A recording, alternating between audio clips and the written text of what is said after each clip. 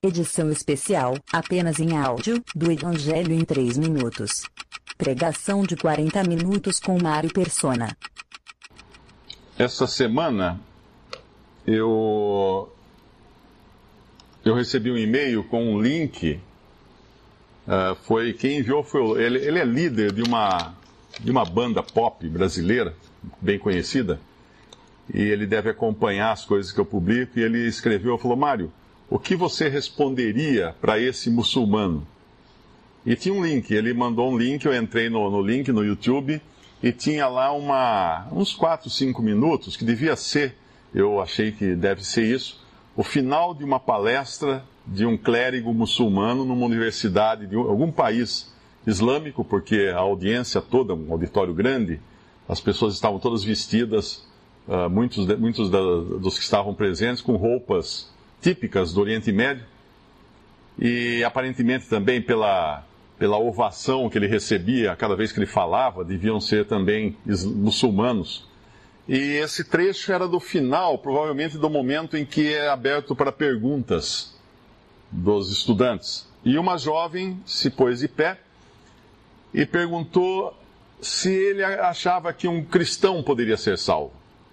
Ele, como um clérigo muçulmano, ela perguntou: você acha que um cristão pode ser salvo? Um cristão vai para o paraíso? E o clérigo, muito esperto, dava para ver que ele era uma cobra criada. Ele sabia a Bíblia na ponta da língua, ele conhecia versículos assim, ele repetia um atrás do outro, como se fosse um papagaio, repetia todos, que ele devia ter memorizado muitos versículos, principalmente dos evangelhos. E ele disse o seguinte: claro que pode. É claro que uma cristã pode ser salva, se ela apenas seguir os ensinamentos de Jesus. E aí ele fez uma declaração, que eu até anotei, que um cristão verdadeiro é o que é salvo por seguir os ensinamentos de Jesus. E se você seguir os ensinamentos de Jesus, você será salvo. Foi essa a resposta que ele deu. Mas daí ele continuou dizendo o seguinte: que um verdadeiro cristão que segue os ensinamentos de Jesus, na verdade ele é também um verdadeiro muçulmano. Porque o Islã acredita que Jesus é um grande profeta, e se você acredita que ele é um grande profeta, você é um muçulmano. Que o Islã acredita que os ensinamentos de Jesus são corretos e tudo aquilo. E que o próprio Alcorão é baseado na Bíblia, nos ensinamentos de Jesus também, porque o profeta Maomé elogiava Jesus e blá, blá, blá, blá, blá, blá. E aí ele citava um monte de versículo, mas aí ele foi no ponto. Porque ele não ia sair, não ia terminar a ênfase que ele deu que um cristão pode ser salvo seguindo os ensinamentos de Jesus, sem ir no ponto nevrálgico do cristianismo, que é: Jesus é Deus. E aí ele começou a enrolar e dizer o seguinte: que para você ser um bom cristão e por consequência um bom muçulmano, você tem que entender que Jesus não é Deus. Que Jesus não é Deus. E aí ele começou a citar um monte de versículos que obviamente mostravam que Jesus é o Filho e Deus é o Pai. Que Jesus é o Filho de Deus, então tem um filho e tem um pai, então não pode ser a mesma pessoa, e blá, blá, blá, blá, blá, blá. No fim, ele fez toda aquela justificativa que não precisa nem ser muçulmano para tentar usar desses argumentos que ele usou. Basta você ser um testemunha de Jeová, que não crê na divindade de Cristo. Basta você ser um unitarista, que são cristãos unitarianistas, né? Que são cristãos que creem que há um só Deus e esse Deus não são 3 pessoas. Ou seja, não creem na Trindade. Há cristãos também que se dizem cristãos, que dizem que sim, existem Pai, Filho e Espírito Santo, mas é o mesmo Deus que num momento ele veio como Pai, num momento ele veio como Filho, num momento ele veio como Espírito Santo. Ele só não explica por que o Filho orava ao Pai. Ou estaria ele falando consigo mesmo, né? Porque a Bíblia ensina que existe Pai, Filho e Espírito Santo. Deus é um Deus triuno, é um só Deus, 3 pessoas. Querem que eu explique isso? Eu não consigo, porque nenhuma mente humana vai conseguir explicar um Deus em 3 pessoas. Porque esse é um dos mistérios de Deus. Se eu conseguisse explicar a natureza de Deus, a essência de Deus, eu teria que ser Deus para isso, para explicar a essência de Deus. Então, aquele que crê realmente em Jesus, ele se contenta em aceitar certas verdades como sendo mistérios, como sendo coisas que são inacessíveis. O próprio Deus habita na luz inacessível. E a Bíblia fala que ninguém viu e ninguém irá ver. E quando um dos discípulos de Jesus falou, mostra-nos o Pai, ele falou, quem me viu a mim, viu o Pai. Por quê? Porque o Senhor Jesus é Deus também, embora seja outra pessoa, é o Filho de Deus, mas é o máximo que nós vamos ver de Deus, é Cristo. E eu me contento muito com esse máximo. Eu não preciso mais que isso, porque a divindade, na sua essência, habita na luz inacessível. O que é habitar na luz inacessível? Tudo no universo são ondas. A gente poderia pensar em tudo. Isso aqui é madeira, sim, mas isso aqui são átomos. E esses átomos, na verdade, estão vibrando numa certa frequência. A luz é energia. A matéria, na verdade, é energia de uma certa forma, colocada numa determinada frequência. Então, tudo se resume a um espectro de energia. E Deus habita fora desse espectro. Ou seja, fora de todas as coisas criadas. Deus não habita nas coisas criadas. Deus não faz parte da criação. Deus está fora da criação. Como? Não dá para imaginar. Porque nós só temos os sentidos e ainda assim os equipamentos que atingem lugares que os nossos sentidos não vão, que jamais chegarão até Deus. Então, até quando a ciência tenta provar que Deus existe, é uma piada. É uma piada, é uma perda de tempo, porque vai provar que Deus existe como? Que jeito? Cheirando? Pesando na balança? Não. Então, muitos cristãos até, não precisa nem ser muçulmano, duvida ou discorda da divindade de Cristo. São testemunhos de Jeová, são os mormons, que se dizem cristãos, são os unitarianistas, eu acho que é assim que fala, mas esses, na verdade, eles dizem que Cristo é Deus, só que na verdade eles não existem as 3 pessoas, e no fundo, acaba saindo também do que ensina a palavra de Deus. Então, o ponto principal que esse clérigo queria jogar em cima daquela garota, coitada, ela ficou em papos de aranha, porque ele fazia perguntas para ela, e ela no meio daquela multidão, e todo mundo olhando para ela com cara de sarcástica, né? Uma cristã, que ela se declarou cristã, ali no meio de todo mundo. Mas o ponto foi esse, que ele tentou destruir a base da fé cristã, que é realmente a origem de tudo, que é Cristo, Deus e homem, a encarnação do Filho de Deus. O Filho de Deus se fez carne e habitou entre nós. Esse Deus Todo-Poderoso estava aqui entre nós. Tanto é que ele é chamado de Emanuel, quando é anunciado pelo anjo para Maria, que ele viria nascer aquele que seria chamado de Emanuel, que significa Deus conosco. Simples assim. Não tem o que discutir. Mas, na verdade, o ponto que ele deu o nó foi o primeiro, quando ele fez essa declaração. Cristão verdadeiro é o que é salvo por seguir os ensinamentos de Jesus. Está certo isso? Que cristão verdadeiro é aquele que segue os ensinamentos de Jesus, ou ele é salvo por seguir os ensinamentos de Jesus? Olha como uma palavrinha faz uma diferença tremenda numa frase como essa. Porque o correto seria dizer: cristão verdadeiro é o que é salvo para seguir os ensinamentos de Jesus. A salvação vem antes. E depois o andar, que é uma consequência dessa salvação. Não o contrário. Então tinha uma pegadinha na primeira frase que ele abriu o diálogo com essa garota, e ela obviamente não prestou atenção naquele momento. Foi justamente nisso. Ele jogou uma frase que ela tem uma pegadinha. Cristão verdadeiro é aquele que é salvo por seguir os ensinamentos de Jesus, como se, seguindo os ensinamentos de Jesus, você recebe a salvação. Não. Não. O grande problema do islamismo é que ele crê, um muçulmano crê naquilo que todo mundo crê. Que menino bonzinho vai para o céu. Né? Essa é a base da fé de todas as religiões. Se você pegar um budista que nem tem Deus, na crença budista, não sei se todos sabem aqui, que não existe Deus no budismo. Não tem Deus. Tudo é uma grande energia, tudo é... Mas não tem Deus, não tem um Deus pessoal a quem você fale.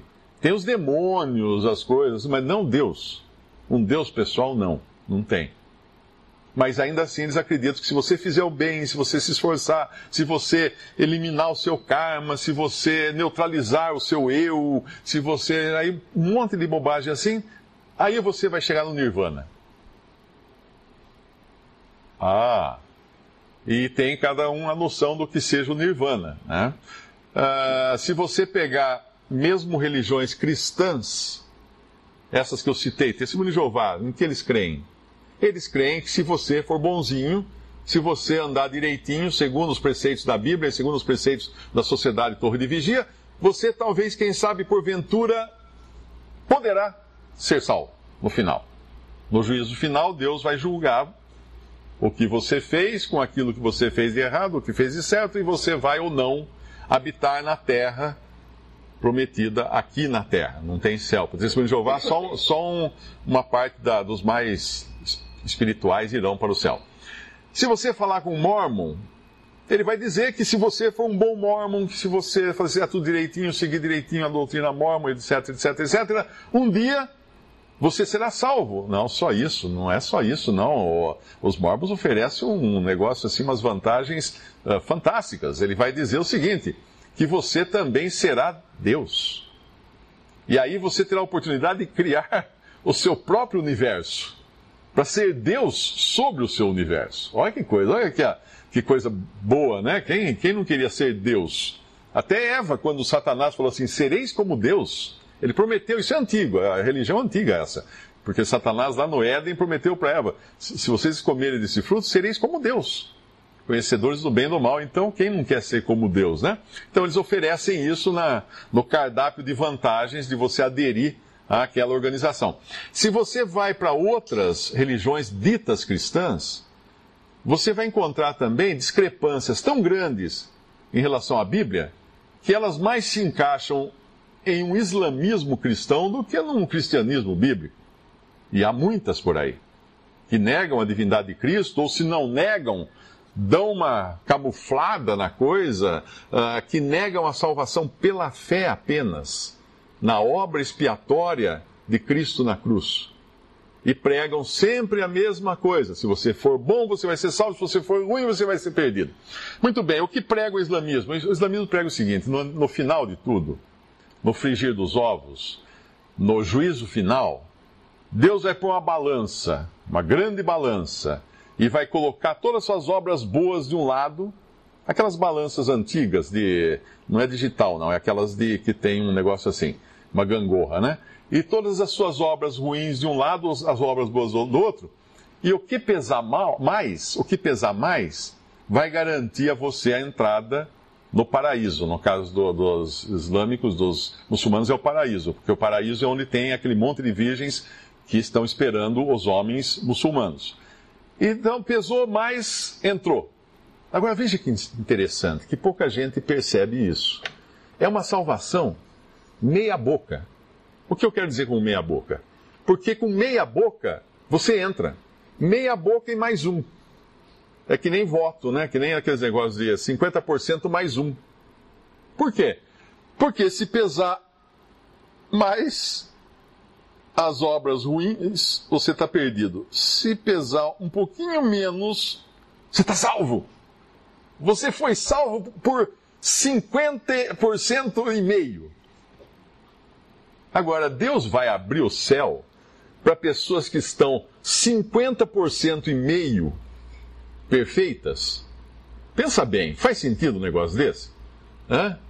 Não é eleição de governo isso. É para entrar na presença de Deus, onde não entra um pecado sequer. Um pecado sequer.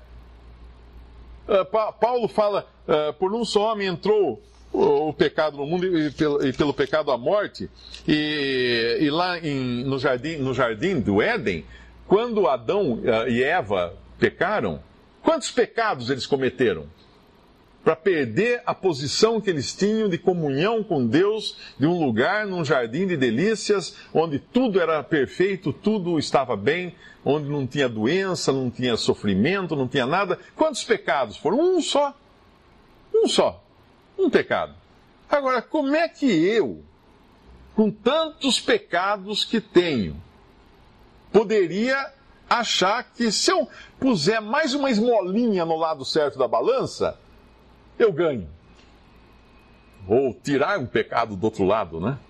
Não sei exatamente como é que funciona essa balança, tem que perguntar para um clérigo muçulmano.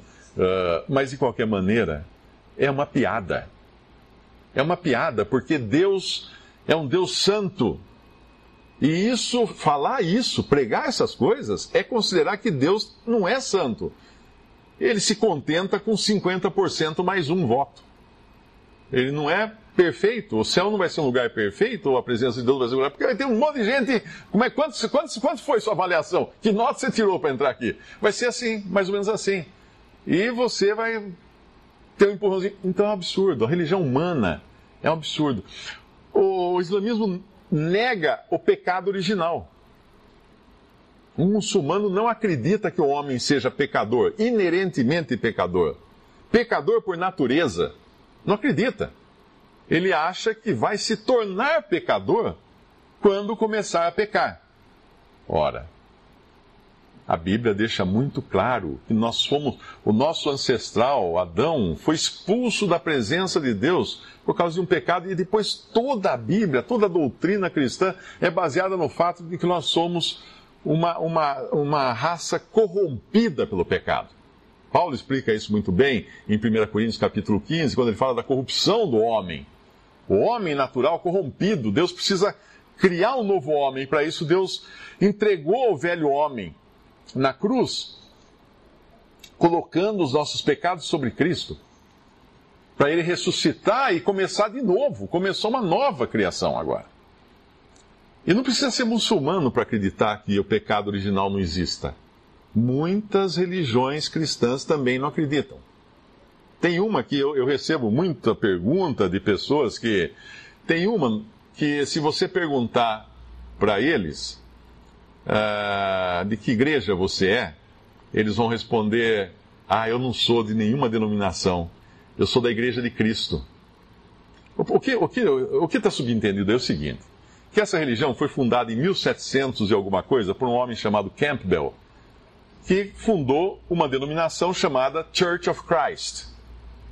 Então, na realidade, quando essa pessoa responde para você que ela não é da nenhuma denominação, eu sou da Igreja de Cristo, é porque a denominação chama-se Igreja de Cristo. Então, é impressionante o que as pessoas fazem para dar nó na hora. E essa religião, que se diz cristão, que tem missionários no Brasil pregando por aí, diz que o homem não nasce pecador.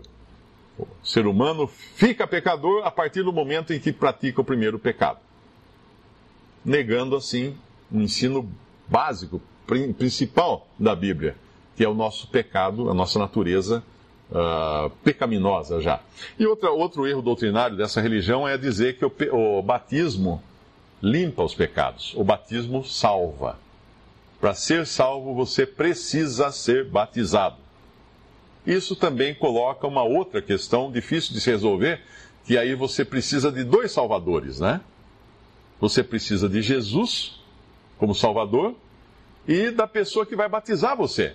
Porque se um dos dois faltar, você não está salvo. Se você estiver num deserto, sozinho, e lá você decidir clamar a Deus por misericórdia, por salvação, está ali moribundo no deserto, não tem água, não tem nada, não tem ninguém que batize você, meu amigo, você está perdido.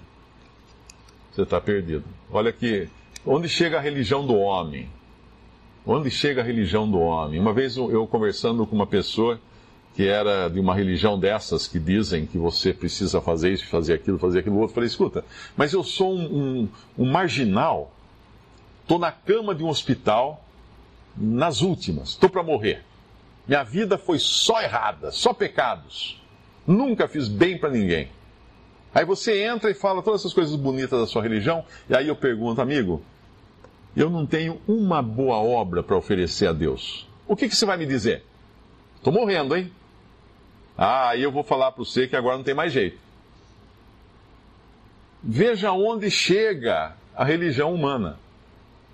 E, no entanto, o contrário disso é o que nós vemos na Bíblia, uma religião de graça, de misericórdia, uma religião que é Cristo, não é uma religião, é uma pessoa. A salvação não está numa religião, a salvação está numa pessoa. A religião, a palavra religião, tem a conotação, em latim seria religare, você voltar a se ligar a Deus. Ora, como é que eu vou refazer uma conexão que eu perdi? E não é feita de baixo para cima, só pode ser feita de cima para baixo, e nem é uma reconexão. É Deus eliminando tudo daquela conexão, o modem, o computador, tudo, você, acabando com você, com a sua velha vida, para começar de novo, numa nova natureza, dando a você uma vida nova que vem do céu. Se alguém não nascer da água e do Espírito, que o Senhor Jesus fala para Nicodemos, e a água ali, ele está querendo dizer a palavra de Deus, conforme outro versículo em Efésios capítulo 5, se alguém não nascer da água e do Espírito, não verá o reino de Deus. Nascer de novo, um novo nascimento, uma nova vida agora dentro da pessoa, uma vida que é capaz de crer em Jesus, uma vida que é capaz de se arrepender dos seus pecados, uma vida completamente nova. E é isso que Deus oferece naquilo que é o verdadeiro evangelho.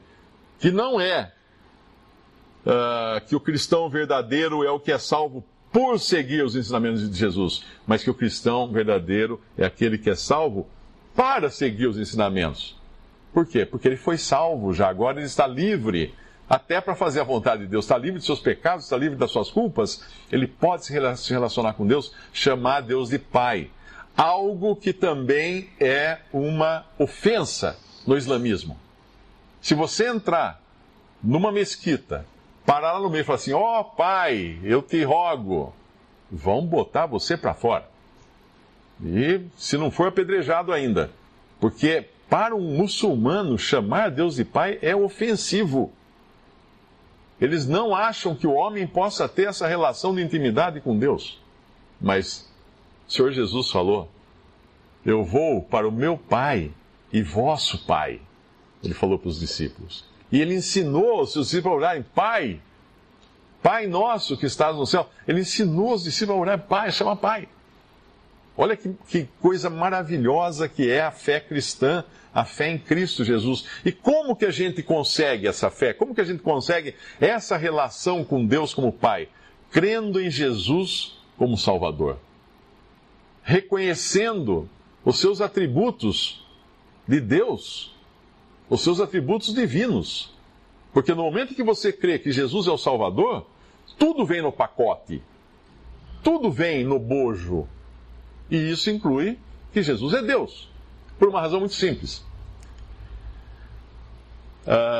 Essas religiões que eu citei, Testemunho de Jeová, Mormon, Islamismo e algumas outras por aí, acreditam que Jesus seja um ser criado por Deus. Muito elevado, muito puro, muito perfeito, porém, criado. Mas aí tem um grande problema, que é quando a gente chega no capítulo 1 do Evangelho de João, e nós podemos até abrir lá. Evangelho de João, capítulo 1, versículo 1. Que diz assim: no princípio era o Verbo, e o Verbo estava com Deus, e o Verbo era Deus. Ué, como é que o Verbo poderia estar com Deus e ser Deus ao mesmo tempo? Porque, como eu falei, não tem explicação. Simplesmente é. A fé é a certeza das coisas que nós não vemos. É uma convicção de fatos que a gente espera que nós não vemos. Isso é fé. Isso é fé. Era o verbo estava com Deus, o verbo era Deus. Aquela religião que eu citei, Testemunho de Jeová, eles malandramente pegaram uma Bíblia King James, em inglês, quando surgiu essa religião, e alteraram vários trechos da Bíblia King James em inglês, tanto é que a Bíblia Testemunho de Jeová é uma King James, só que deturpada. E nessa passagem, colocaram o verbo era um Deus. E aí é aquele negócio, né? Você pula da frigideira para cair no fogo, porque você nega que Jesus é Deus, mas aí você cria uma divindade paralela que se torna uma idolatria. Deus falou, não terás outros deuses diante de mim. Lá nos primeiros mandamentos lá da lei do Antigo Testamento, não terás outros deuses. Então, peraí, o que é isso? Agora surgiu um Deus aqui? Não, o verbo era Deus.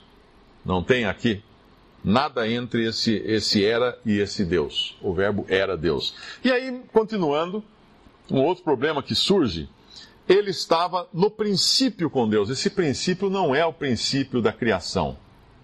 Esse princípio é uma palavra usada aqui por não existir uma palavra que fale da eternidade, de um tempo quando não existia tempo. Como que você explica um tempo antes de se criar o tempo? Não consegue, não tem jeito. Ele estava no princípio com Deus. E aí vem o versículo 3. Todas as coisas foram feitas por ele, por quem? Quem é esse ele? O verbo, que é Jesus. Nós vamos ver mais para frente. Todas as coisas foram feitas por ele, e sem ele nada do que foi feito se fez. Espera aí. Então quem fez Jesus? Se nada do que foi feito se fez, sem ele, quem o fez? E aí entra uma incongruência grave aqui, porque não tem como explicar.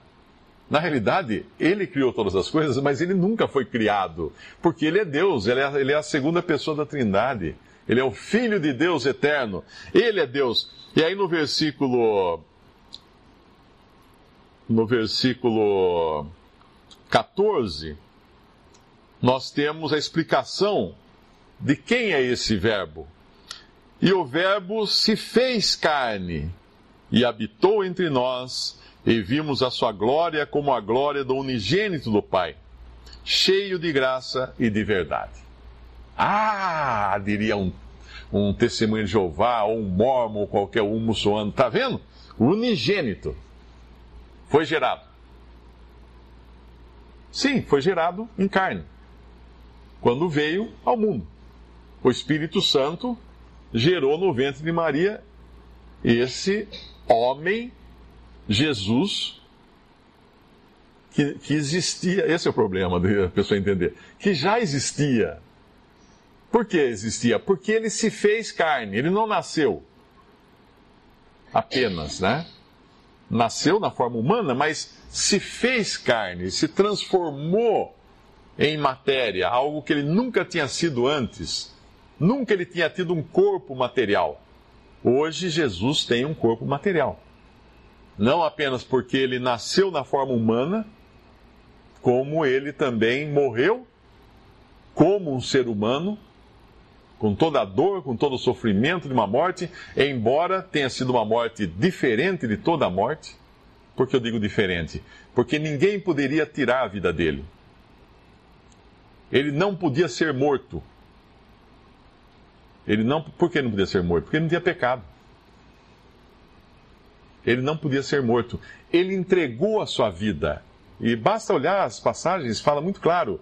Ele deu um brado e entregou o seu espírito. Ele entregou a sua vida. Ele morreu na primeira pessoa. É impossível morrer na primeira pessoa, né? Se você conjugar um verbo, eu morro. Como que eu morro? Eu posso me matar, mas eu não posso morrer. Experimenta fazer força. Vou morrer. E não morre. Você não morre. Ninguém consegue morrer a si mesmo. Não consegue. Agora, Cristo tinha essa capacidade de morrer, de entregar a vida. Esse poder, ele falou, recebi do meu Pai. Por que ele recebeu do Pai? Ele não tinha, ele tinha. Tudo que o Pai tinha, ele tinha também. Mas aqui, ele estava como filho, obediente ao Pai. Aqui ele estava obedecendo uma hierarquia. Aqui ele estava debaixo de uma hierarquia e obediente a essa hierarquia. Ele veio para ser homem aqui. E você não consegue ser homem, um homem com H, se você não tiver um Deus acima de você, um pai. Simplesmente em termos hierárquicos. Porque ninguém pode estar no topo da pirâmide e ao mesmo tempo ser homem. Por isso que ele se fez homem em submissão ao Pai e nessa condição de homem que ele morreu. Essa é a natureza de Cristo. E é impossível você chegar a Ele negando essas coisas essenciais da fé cristã. É impossível você dizer que ama Jesus, crê nele, mas fala assim, olha, senhor, mas tem umas coisas a respeito do senhor aí, eu não aceito não. Peraí, então não crê. Então não crê realmente. Não é de verdade essa fé. E aqui nos fala, nesse mesmo capítulo 1 de João, no versículo... Aqui o testemunho que João Batista está dando dele. No versículo 9. Ali estava a luz verdadeira. Ou melhor, aqui é o evangelista João, né, falando. Ali estava a luz verdadeira que alumia a todo homem que vem ao mundo. Estava no mundo, o mundo foi feito por ele, e o mundo não o conheceu.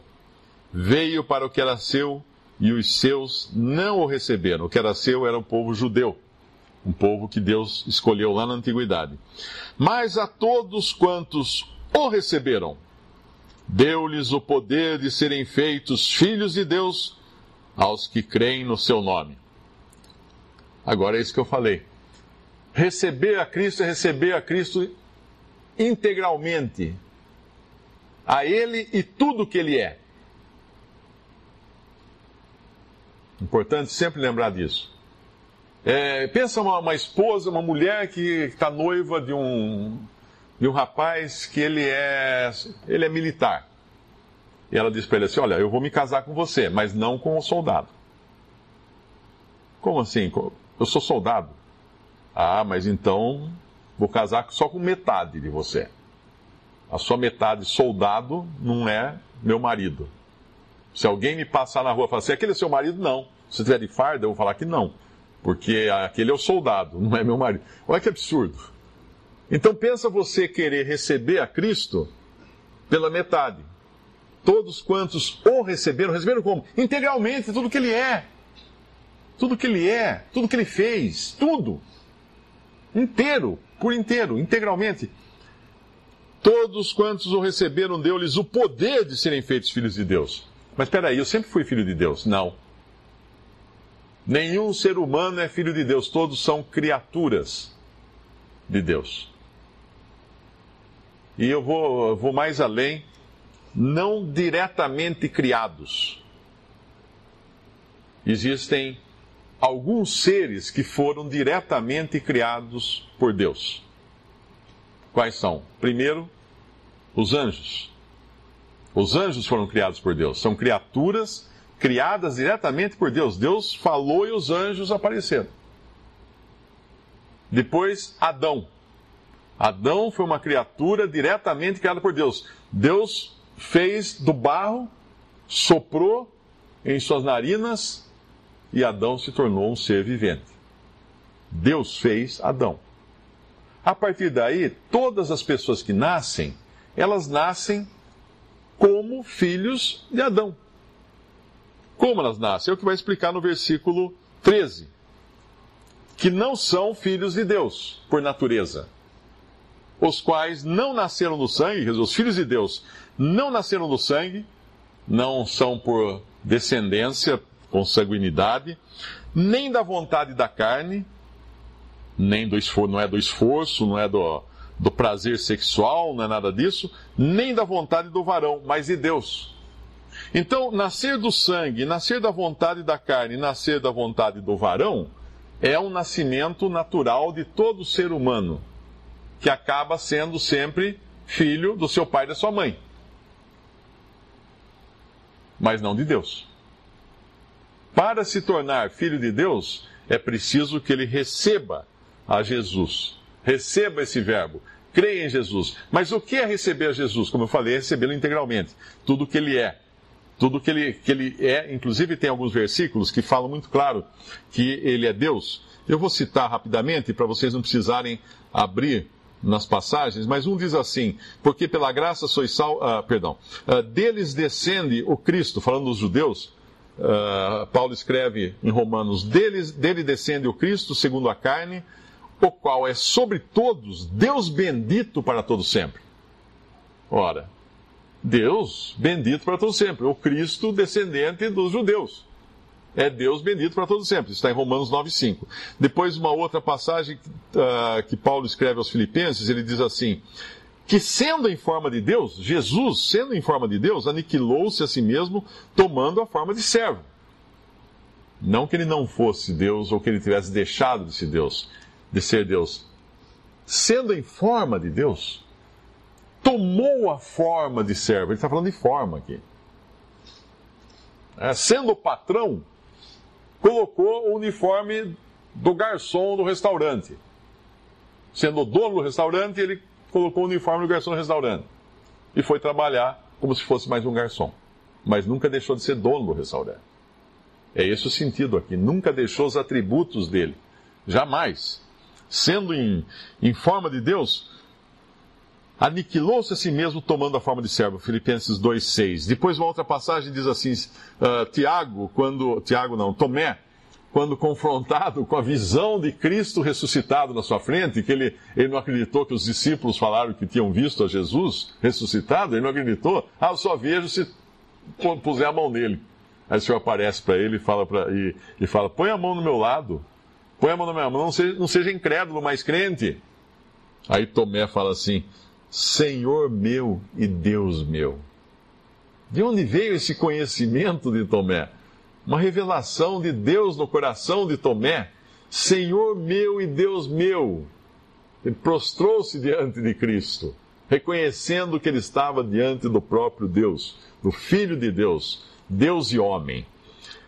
E aí o Senhor fala: Tomé, porque me viste e creste, bem-aventurados que não viram e creram. Isso está em João capítulo 20, versículos 28 a 29. Mais alguns versículos que mostram essa divindade tão tremenda de Cristo. Em Tito, no capítulo 2, ele escreve assim: do grande Deus, ele está falando de Jesus, do grande Deus e nosso Salvador Jesus Cristo. Chamou a Jesus Cristo de Deus. O qual se deu a si mesmo por nós, para nos remir de toda iniquidade e purificar para si um povo seu especial, zeloso de boas obras. Percebe agora aquela frase do clérigo muçulmano? Onde estava o erro? Remir para si, para remir de toda iniquidade e purificar para si um povo seu especial, zeloso de boas obras. Essa é a ordem. Crer em Cristo, ser limpo dos seus pecados, receber vida nova, receber vida ressurreta agora. Poder chamar Deus de Pai, para agora poder falar assim: Pai, e agora o que o Senhor quer que eu faça? E aí ser guiado por Deus para fazer o que ele fala aqui, zeloso de boas obras, um povo de Deus.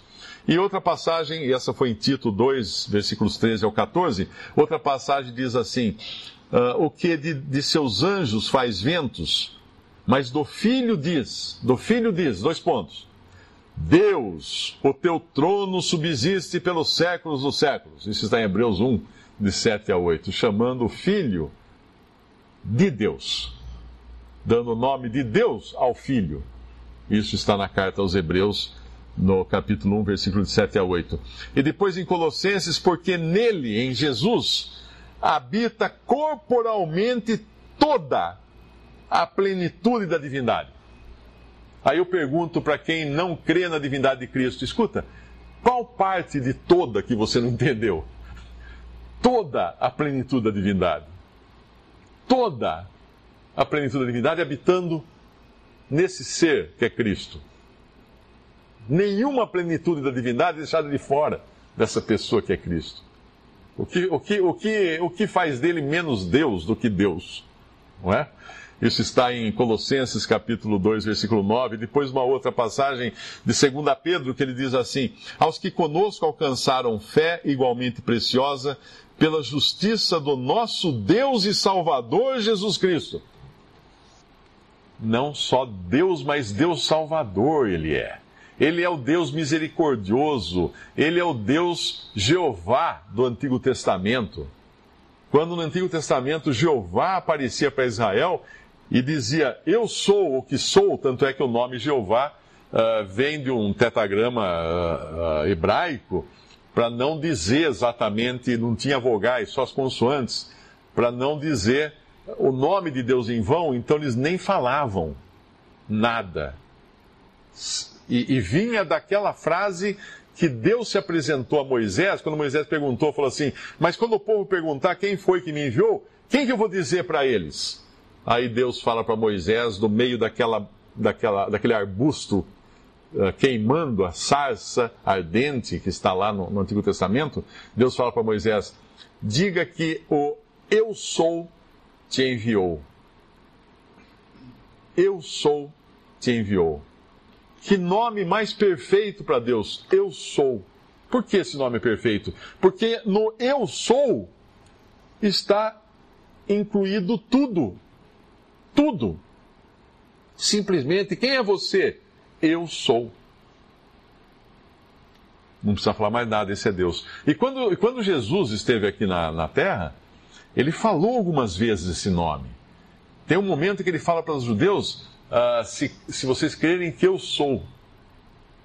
Um outro momento, quando eles vão tentar prendê-lo, e falam, ele fala, a quem vocês procuram? Eles falam que é Jesus. Ele fala, eu sou. E os soldados caem de costa. Ele deu assim é como se ele estalasse um dedo da sua divindade diante daqueles soldados, que os fez voar para trás, cair de costas. Como se uma onda de choque batesse neles e derrubasse. Foi uma frestinha que Cristo abriu da sua divindade para dar só um soprinho neles de divindade, para eles perceberem diante de com quem eles estavam lidando. O eu sou. O eu sou. E um último versículo agora também, tem mais na Bíblia, se você for no Antigo Testamento, dá para encontrar muitos outros também. Quando fala em 1 João capítulo 5, versículos 20 em diante, tem um trechinho que fala assim, e no que é verdadeiro estamos, em seu Filho Jesus Cristo. Este é o verdadeiro Deus e a vida eterna. Jesus é o verdadeiro Deus e a vida eterna. Então, voltando lá para capítulo 1 do Evangelho de João, quem é esse, então, verbo? É o verbo que se fez carne, no versículo 14, e habitou entre nós, e vimos a sua glória como a glória do unigênito, do Pai, cheio de graça e de verdade. É esse Jesus, esse Deus e homem, que veio para consumar uma obra. Porque Deus percebeu que não havia salvação para o ser humano, a menos que alguém pagasse pelas culpas. Não era colocar na balança. Não era colocar numa balança e falar assim, tá bom, 50% mais um me satisfaz. Não! Deus falou, não tem um. Não tem um, não encontrou um. Não tem um que se salve. Não tem um que passe no teste, nenhum.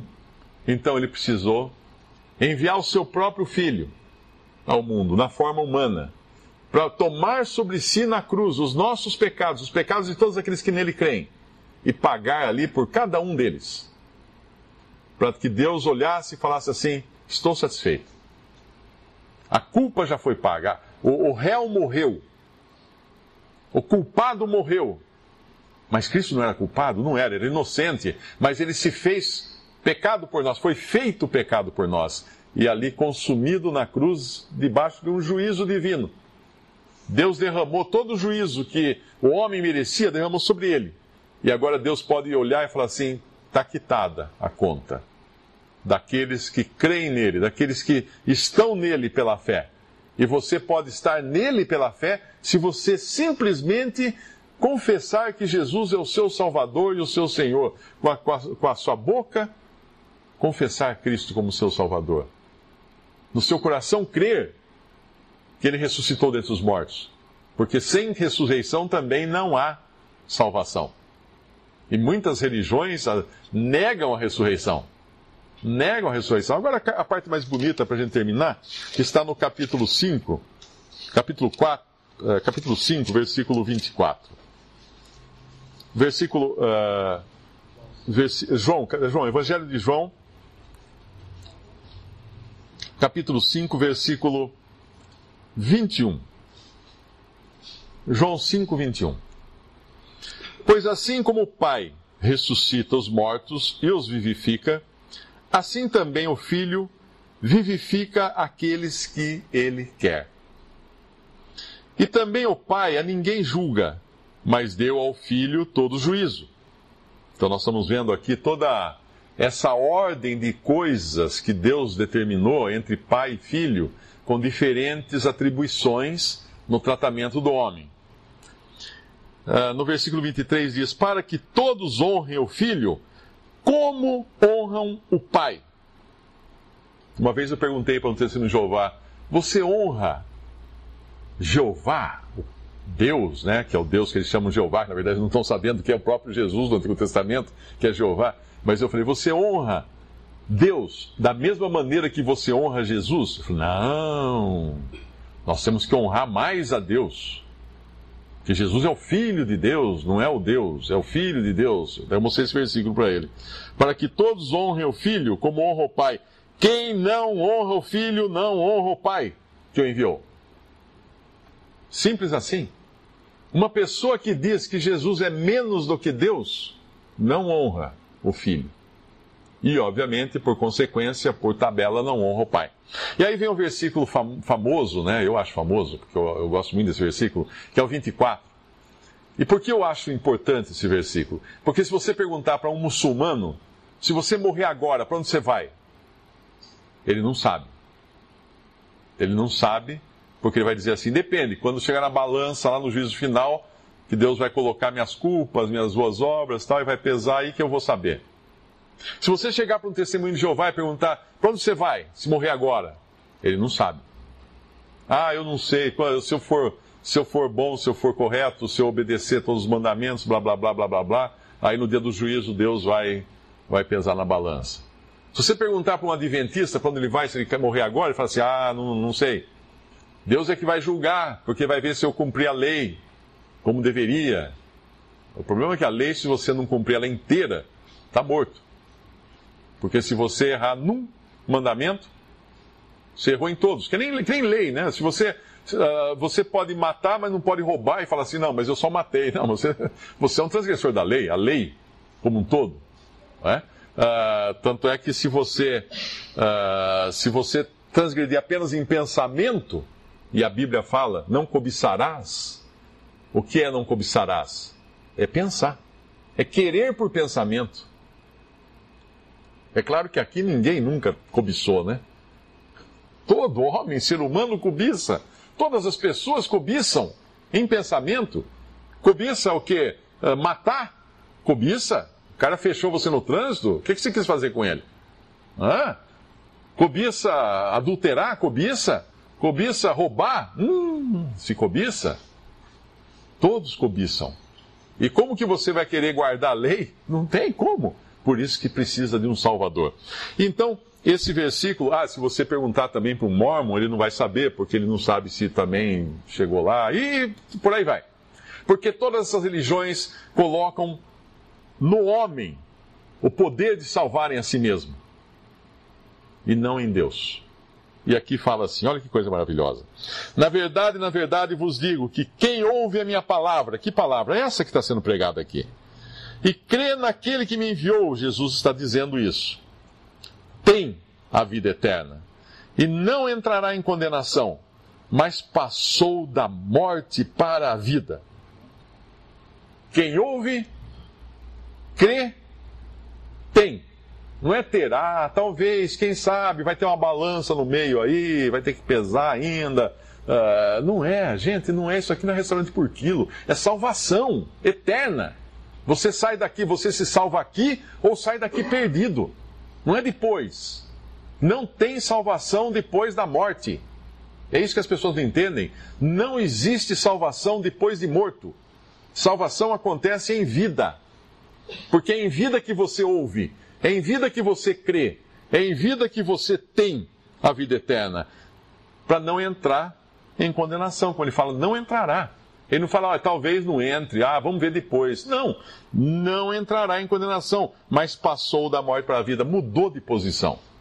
Era um condenado, era um morto, era um incapaz, era tudo de ruim, e de repente está vivo agora aos olhos de Deus. Vivo. E se morrer, vai ressuscitar, para estar com Cristo no céu. Esse é o Evangelho. Fuja de qualquer imitação. Fuja de qualquer coisa que coloque no homem a glória.